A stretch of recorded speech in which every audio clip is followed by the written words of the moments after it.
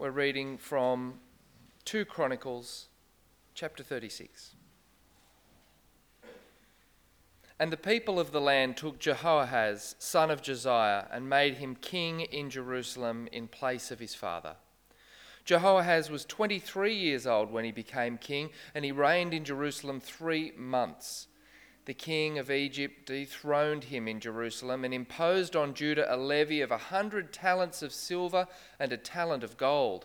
The king of Egypt made Eliakim, the brother of Jehoahaz, king over Judah and Jerusalem, and changed Eliakim's name to Jehoiakim. But Necho took Eliakim's brother Jehoahaz and carried him off to Egypt. Jehoiakim was 25 years old when he became king, and he reigned in Jerusalem 11 years. He did evil in the eyes of the Lord his God. Nebuchadnezzar, king of Babylon, attacked him and bound him with bronze shackles to take him to Babylon. Nebuchadnezzar also took to Babylon articles from the temple of the Lord and put them in his temple there. The other events of Jehoiakim's reign, the detestable things he did, and all that was found against him, are written in the book of the kings of Israel and Judah, and Jehoiakim his son succeeded him as king. Jehoiakim was 18 years old when he became king, and he reigned in Jerusalem 3 months and 10 days. He did evil in the eyes of the Lord. In the spring, King Nebuchadnezzar sent for him and brought him to Babylon together with articles of value from the temple of the Lord, and made Jehoiakim's uncle Zedekiah king over Judah and Jerusalem. Zedekiah was 21 years old when he became king, and he reigned in Jerusalem 11 years. He did evil in the eyes of the Lord his God, and did not humble himself before Jeremiah the prophet, who spoke the word of the Lord. He also rebelled against King Nebuchadnezzar, who had made him take an oath in God's name. He became stiff-necked and hardened his heart and would not turn to the Lord, the God of Israel. Furthermore, all the leaders of the priests and the people became more and more unfaithful, following all the detestable practices of the nations and defiling the temple of the Lord, which he had consecrated in Jerusalem. The Lord, the God of their fathers, sent word to them through his messengers again and again, because he had pity on his people and on his dwelling place. But they mocked God's messengers, despised his words, and scoffed at his prophets, until the wrath of the Lord was aroused against his people, and there was no remedy. He brought up against them the king of the Babylonians, who killed their young men with the sword in the sanctuary, and spared neither young man nor young woman, old man or aged. God handed all of them over to Nebuchadnezzar. He carried to Babylon all the articles from the temple of God, both large and small, and the treasures of the Lord's temple, and the treasures of the king and his officials. They set fire to God's temple and broke down the wall of Jerusalem. They burned all the palaces and destroyed everything of value there.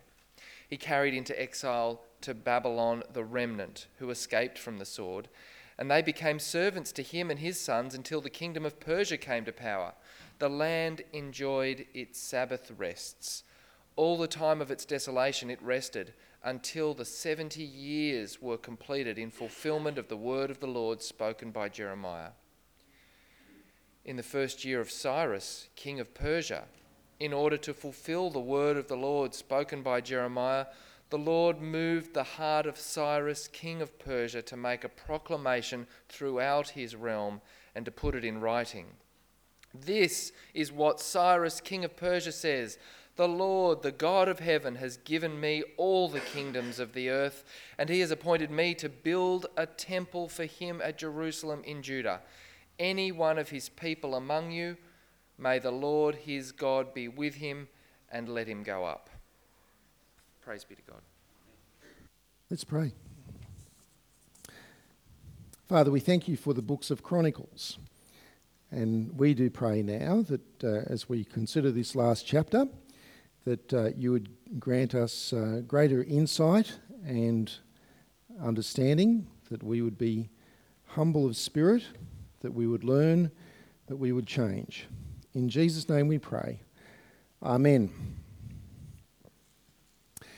The wrath of the Lord was aroused against his people, and there was no remedy. 2 Chronicles chapter 36, verse 16. No remedy. No way out. No more chances. No hope for that generation. Imagine that. I mean, earlier on in Chronicles, God had said that if my people humble themselves and pray, then I will hear from heaven, I will forgive their sin, I will heal their land. But those days are now over. That was the reality for God's people in this very last chapter of Chronicles. How did it come to this? We have spent 20 sermons since May this year, working our way through the two books of Chronicles, 1 and 2 Chronicles. One book really, just originally in two different scrolls. And as we've done so, we have covered a very expansive view of biblical history. Do you remember maybe the very first word in 1 Chronicles was the word Adam? That's where it started. It commences with the very first man, and since then there've been plenty of very hard to pronounce Hebrew names that we've had to work through. We've had some easy to pronounce Hebrew names as well, haven't we? Like David. It's easy to pronounce. King David, to whom God promised that he would have a descendant who would sit on the throne of the kingdom of God forever. Another easy name to pronounce is Solomon, King Solomon, who ruled during what was really the high watermark of Israel's history. But since then, it's been a bit of a downhill slide with the breakup of the kingdom into the northern kingdom of Israel, the southern kingdom of Judah, with a succession of kings who preferred to worship false gods rather than the God who is true, with, of course, some noticeable exceptions, like, for example, Hezekiah, or as we saw last week, Josiah. But why has God given us these books of Chronicles? I mean, there's some interesting life lessons to be learnt from the example of these kings, some bad life examples, some good life examples.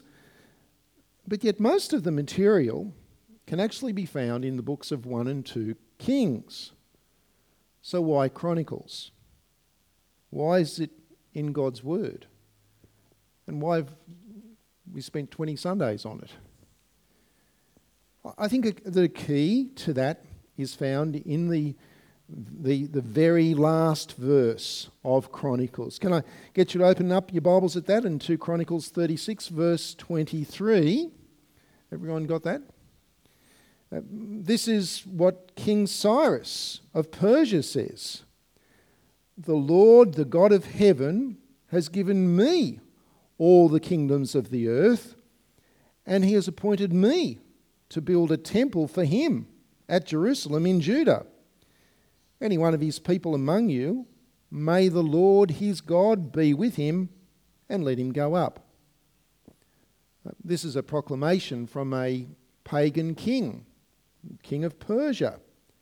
And do you see what he's saying? He's saying that the Lord has given me all of the kingdoms of the earth, and that the Lord, that he, of all people, a pagan king, that he is going to build a temple for God in Jerusalem, and he gives permission for God's people to go to Jerusalem to be involved in the building.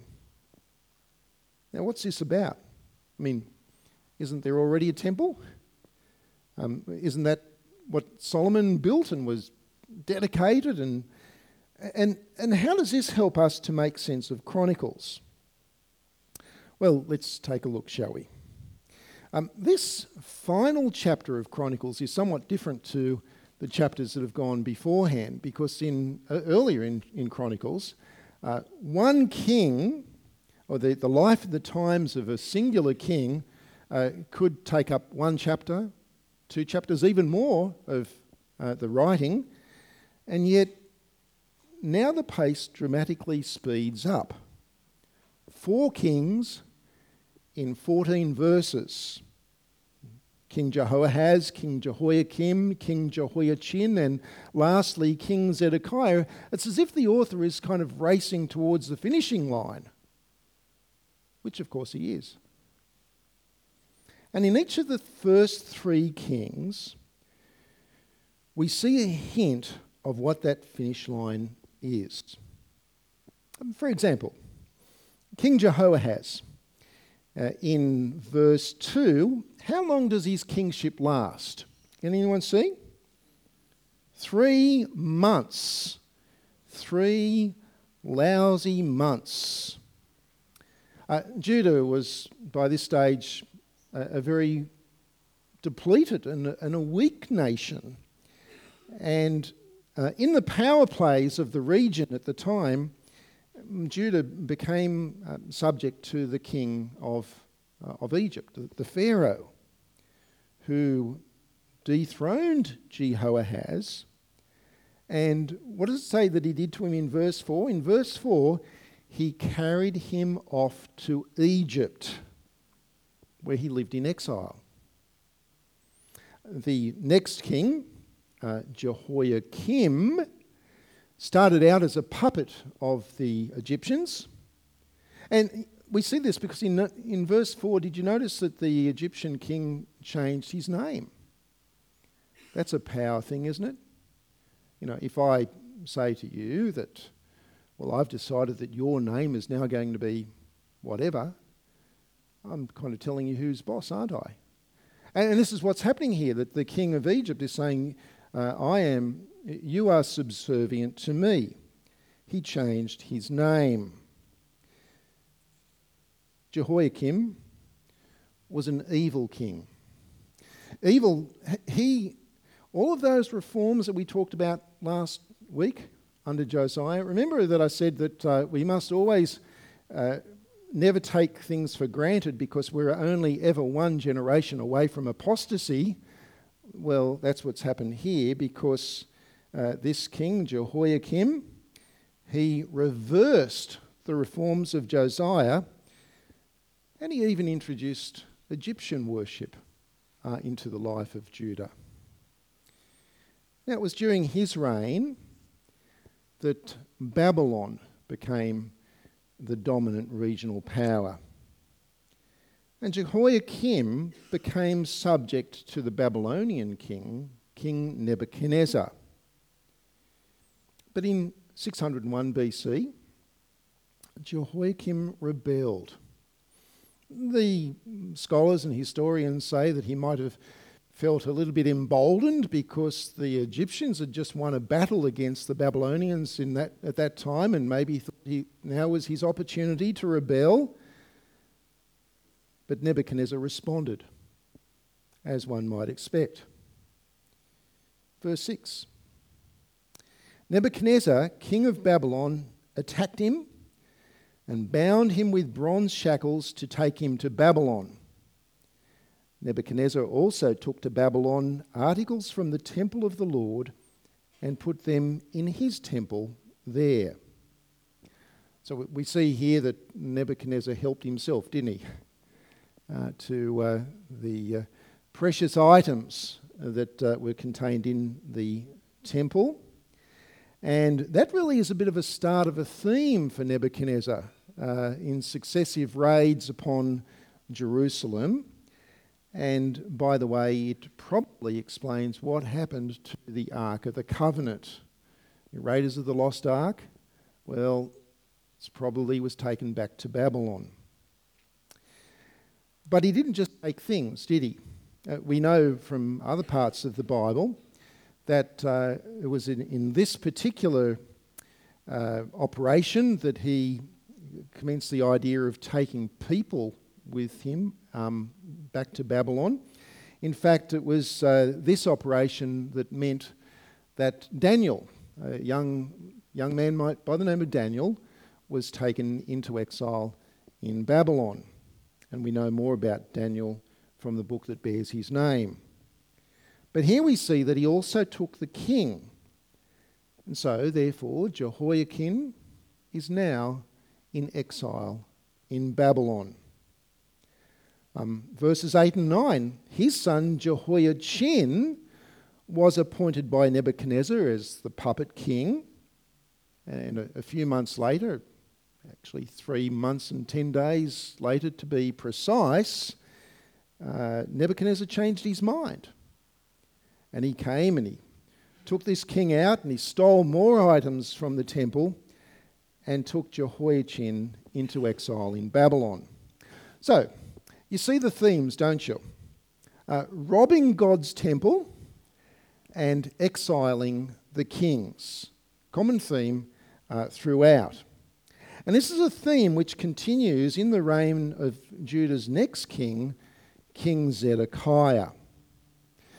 Now, the question that I want to ask is, well, while all of this is going on, what is God doing? Where is God in all of this? God was actually speaking. God was speaking loud and clear because this was a period of what I'd call heightened prophetic activity. The prophets who lived either just before this period of time and prophesied into this period of time, or lived during this period of time, included prophets such as Isaiah, Ezekiel, Jeremiah, Nahum, Habakkuk, Zephaniah, and of course, as I've already mentioned, Daniel as well. So this is a time of heightened prophetic activity. But in this chapter, the prophet Jeremiah is singled out. Now, you remember last week when Josiah was renovating the temple, when they discovered a scroll, scroll of the book of Moses, probably Deuteronomy. When the book was read to the king, how did the king respond? How did he react? Do you remember?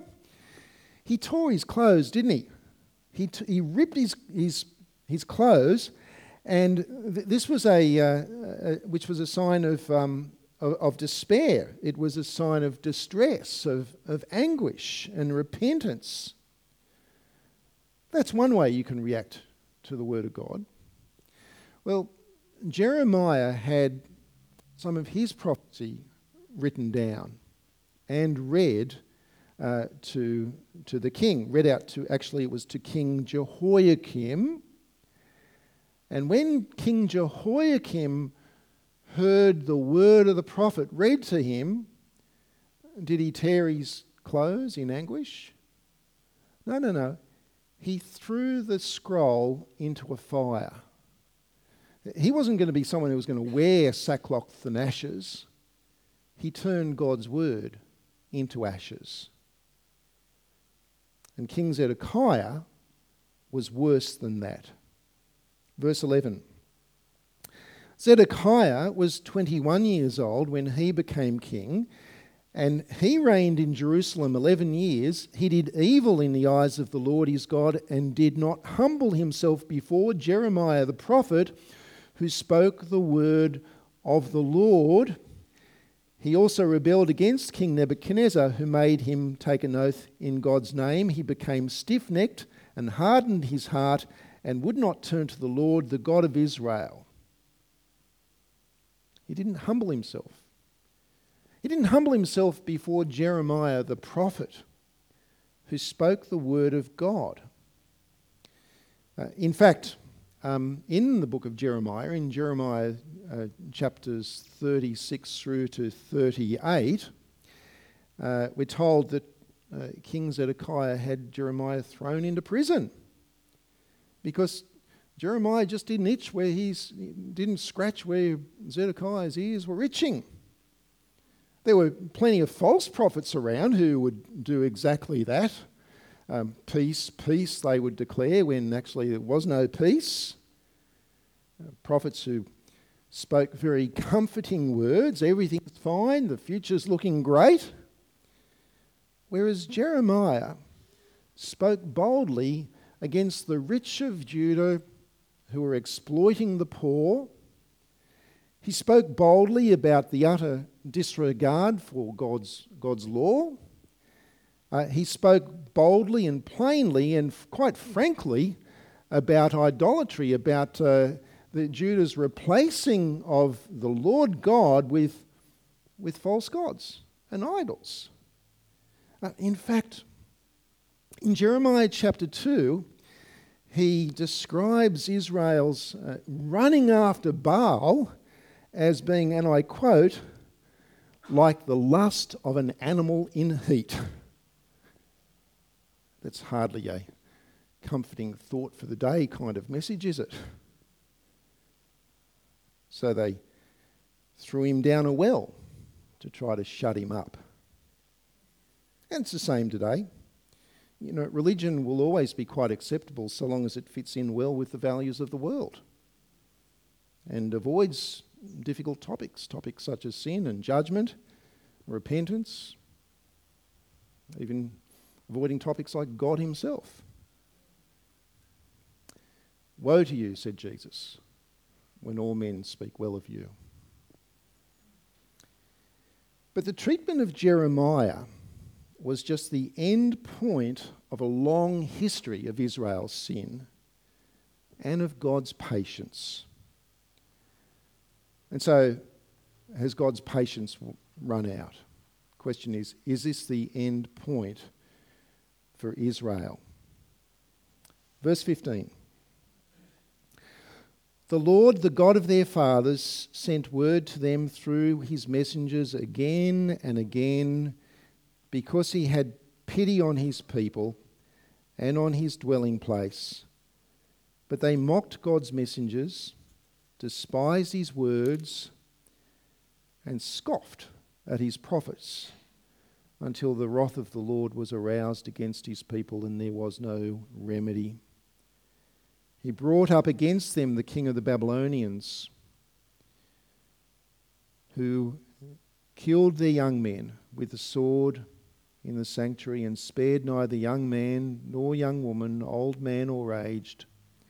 God handed all of them over to Nebuchadnezzar, and he carried to Babylon all the articles from the temple of the Lord, both large and small, and the treasures of God's temple and the treasures of the kings and the officials. They set fire to God's temple and broke down the wall of Jerusalem.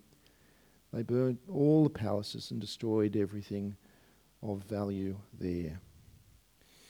Now, there were political reasons for what happened here.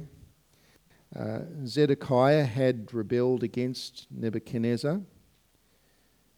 But what happened next was the result of Israel's collective disobedience as a nation over hundreds of years. Because in verse 17, who is it who brought up the king of the Babylonians? It was God. The Babylonians laid siege to the city of Jerusalem for 2 years.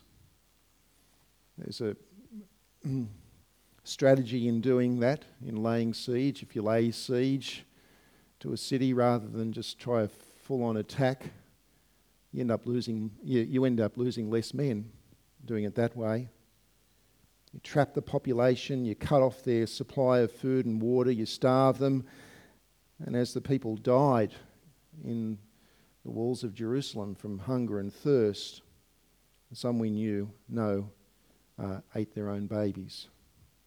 That's the desperation. In 587 BC, the Babylonians finally broke through, and as we see in the passage here, they killed indiscriminately. Young men, young women, the elderly, the sick, and they ransacked and they burnt to ashes the temple of God and the palaces, and they razed the city to the ground. Those who were not slaughtered were taken as prisoners, taken across and exiled into Babylon, except some very poor farmers who were left behind just to till some of the land. And so the plundering of the temple now culminates in the destruction of the temple. The exile of the kings now culminates in the exile of everyone who survived the slaughter. Now, you might remember God's promises to Abraham. We've talked about them a lot, haven't we? The three things that God promised Abraham. He promised a people, a land, and a blessing. And as we've looked through Chronicles, we've seen how that has been fulfilled. For we've seen in Chronicles that during the time of Solomon that the people of Israel were so numerous that they were as numerous as the sand on the seashore or the stars in the sky. They couldn't be counted. We saw under Solomon that the land had been possessed and the borders from the Euphrates River in the east through to the Nile River in the west. And we've seen the blessing to all nations, that the Queen of Sheba came up to Solomon, and the people of the world came to Solomon to gain from his wisdom, to learn about life, and now it's gone. Abraham's descendants have been decimated. The land has been taken from them. And instead of blessing, people curse them. People travelling through look at Jerusalem destroyed and say, well, they're cursed, those people. And the Davidic king, far from the promised king ruling over an everlasting kingdom, is now a blind prisoner, having had his eyes plucked out just after the Babylonians executed his sons. So that would be his lasting memory. Now, this is the situation. And can you imagine if you were one of these Jews that's been taken as a prisoner into Babylon, how sad and how humbling this would be? The Babylonian exile is one of the most important events in the Old Testament, indeed in the Bible as a whole. It is one of the most significant events. And for many, those who were taken into exile, it became a time of a profound reflection, of deep repentance, considering who they were, what they had done, how worthy was the judgment upon them. There were things which they had trusted in and become complacent about. They trusted that they would have the land. Some of them would say, well, we've got the temple of the Lord, we've got the temple of the Lord, we've got a covenant relationship with God, we've got the law of the Lord, we're okay. And yet now, God has stripped all of that away from them, so that all they have left is God himself. Psalm 137. By the rivers of Babylon we lay down and wept as we remembered Zion. Not just the hill upon which Jerusalem and the temple were built, but everything which it represented. The presence of God, the forgiveness of sin, and the everlasting covenant, the relationship, the love of God. Now, the voice of prophecy was most certainly one of judgment, but it was also one of hope during this period of prophetic activity. Listen to the words of Jeremiah to the exiles in Jeremiah chapter 29. So Jeremiah is still back in Jerusalem. This is when that group have gone out, i.e. Daniel and others. This is what the Lord says. When 70 years are completed for Babylon, I will come to you and fulfill my good promise to bring you back to this place. For I know the plans I have for you, declares the Lord. Plans to prosper you and not to harm you. Plans to give you hope and a future.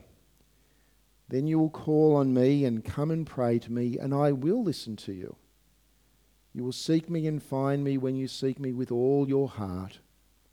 I will be found by you, declares the Lord, and will bring you back from captivity. I will gather you from the nations and places where I have banished you, declares the Lord, and I will bring you back to the place from which I carried you into exile. 70 years. That's really, it's the passing of one generation. That's what that represents. It's a fresh start. So that as Chronicles comes to an end in verse 22, that time has now come.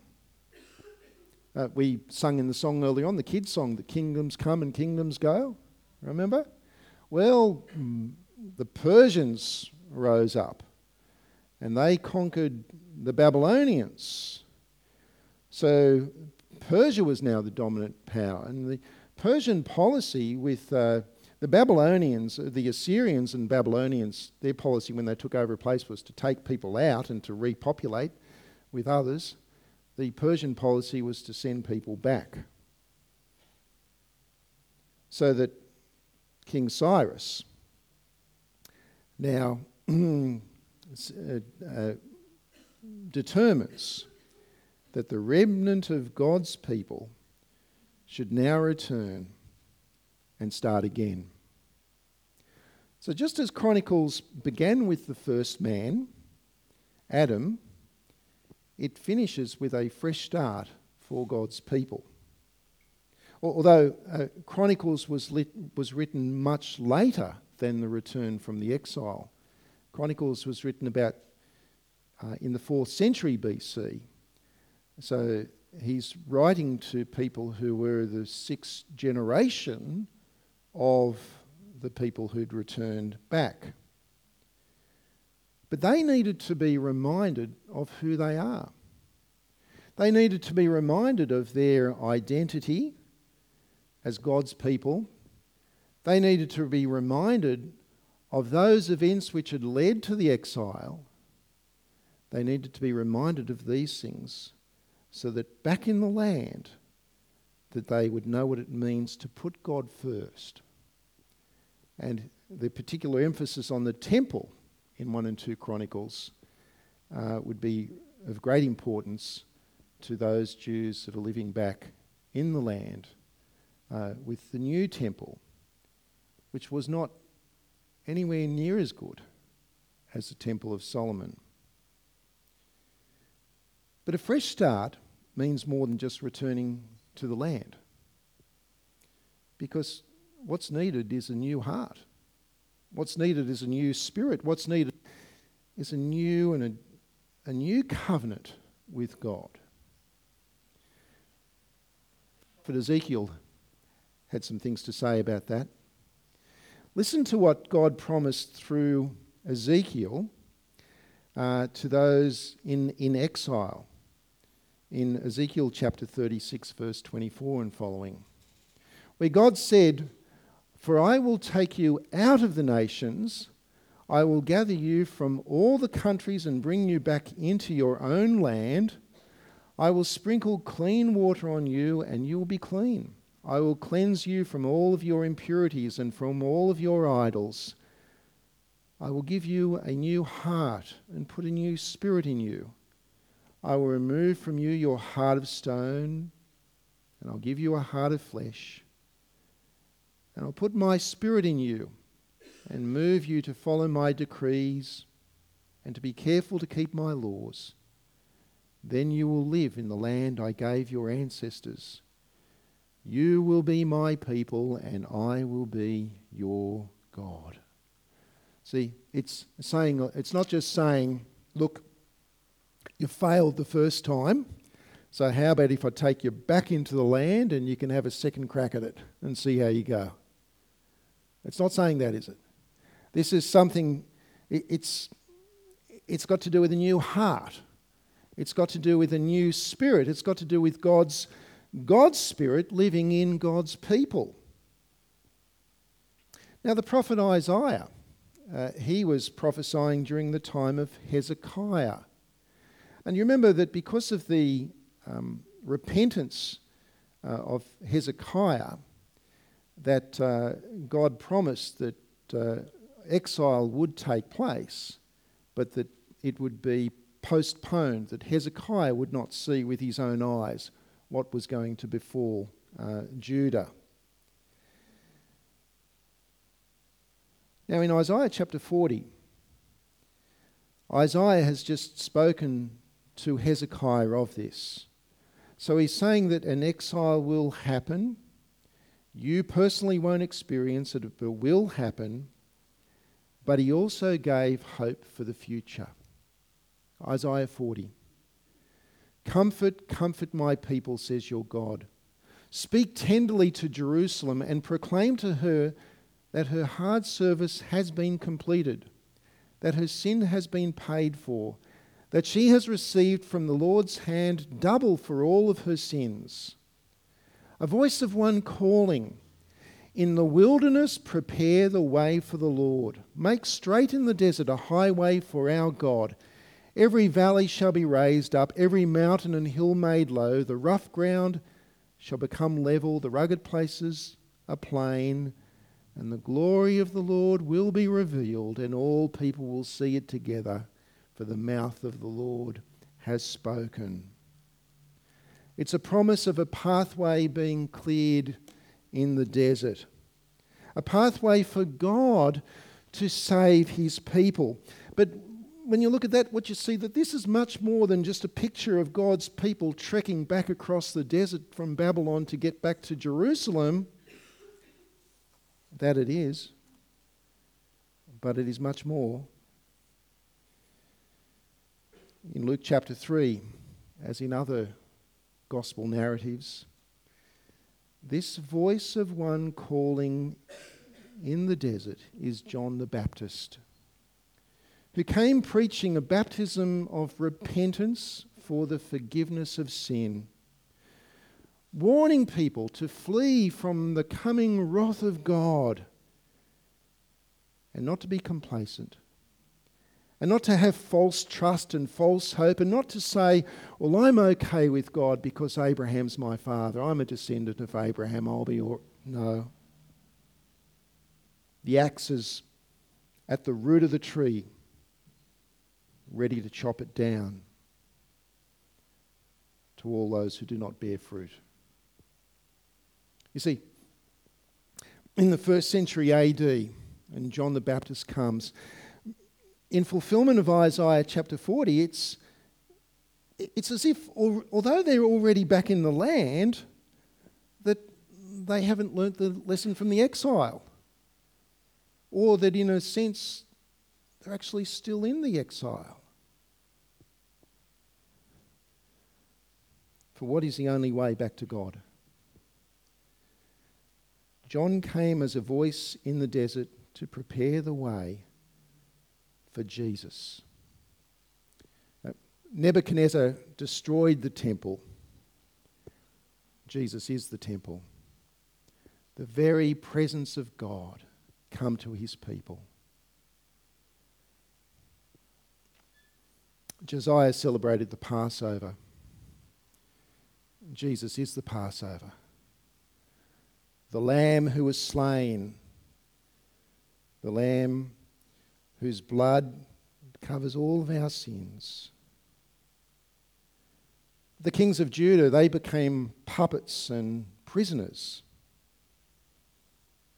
But by his resurrection, Jesus has become the King of the universe, the Lord of lords, the King who defeated that ancient foe, God's enemy and ours, Satan, the King who has secured our heavenly land, the King who, as Ezekiel promised, had sent God's Holy Spirit that we might have a new heart, a new spirit, a new relationship with God.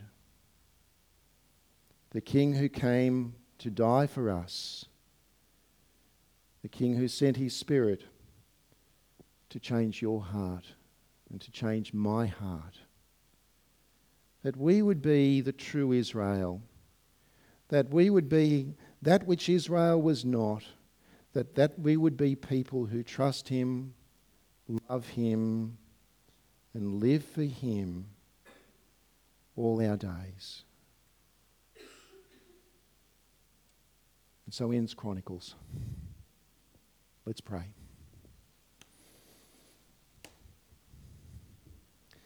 Father in heaven, we pray that with a new spirit and a new heart, that we would be those who are repentant of sin, that we would be those who fear your wrath, but who take refuge in the Passover Lamb, Jesus.